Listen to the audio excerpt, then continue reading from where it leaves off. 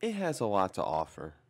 Several days prior, I acquired one vial of Bromo-DragonFly, which was diluted in ethanol, Everclear. The source was a friend of a close friend, a university student from San Diego, who was very well versed on RCs. He explained how he purchased the chemical, which he had previously purchased the same amount from the same distributor and diluted it the same way as which I was buying. He claimed the dose would measure roughly 75 units of measurement per drop of liquid. He also said that he knew about the two separate batches of Bromo-DragonFly produced several years back, where the American batch was not as potent per weight as the European batch, but since that was several years prior, he didn't want to state which batch this was. But this batch of Bromo-DragonFly had the R isomer, which made it potent by weight. I know what I feel is enough to be confident in the idea of the variations of phenethylamines, but I do not understand why this R isomer makes this more potent. I dropped 9 drops at 75 UGs, which I believe equals to 675 UGs at 6 p.m. I was in a social setting and wasn't expecting much for a while. My buddy dropped roughly the same amount and was drinking beer. Within an hour or two, I can definitely tell that I had taken a psychedelic. My friend redosed 5 more drops around this time. At approximately 9 p.m., I left the party. I was feeling weird, sort of speedy with some minor trippiness. I wasn't sure if it would progress.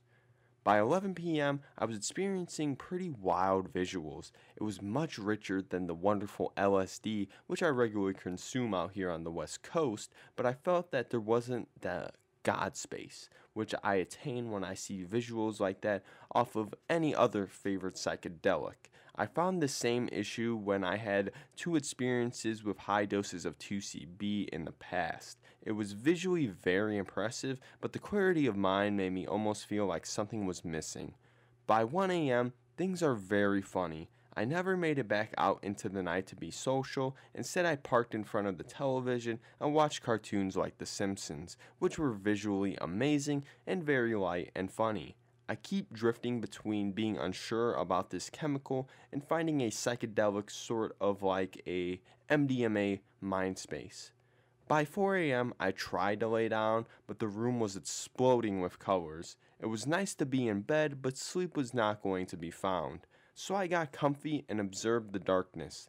The visuals I can only compare to 35 milligrams of 2CB. This trip lasted a real long time.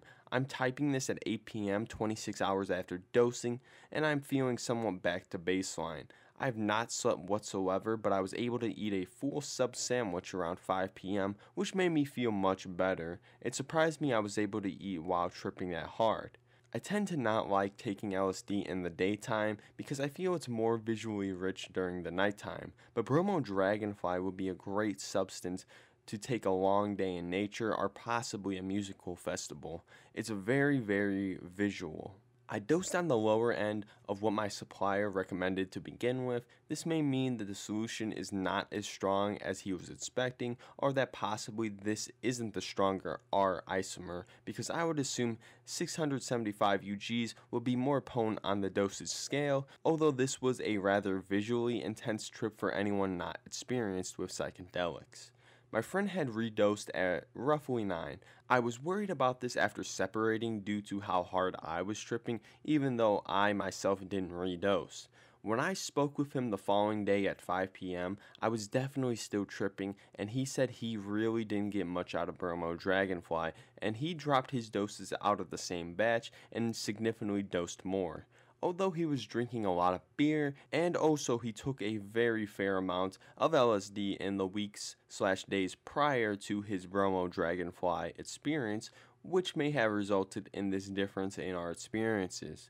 I did, however, ingest a fair amount of LSD the evening prior, and it appeared to have little effect on my Bromo trip. I was also smoking hash oil/marijuana throughout the whole experience, which I feel helped tone down the mild to moderate jitter I was occasionally experiencing, especially when the psychedelic effects first manifested. I would definitely try this chemical again. I feel it has a lot to offer, although I also feel it should be regarded very carefully after the gnarly overdoses which have happened. I know several were due to mislabeling, which happened during fall of 2009. From what I understand, a majority of the other health issues associated with Bromo-DragonFly have been the results of larger overdoses.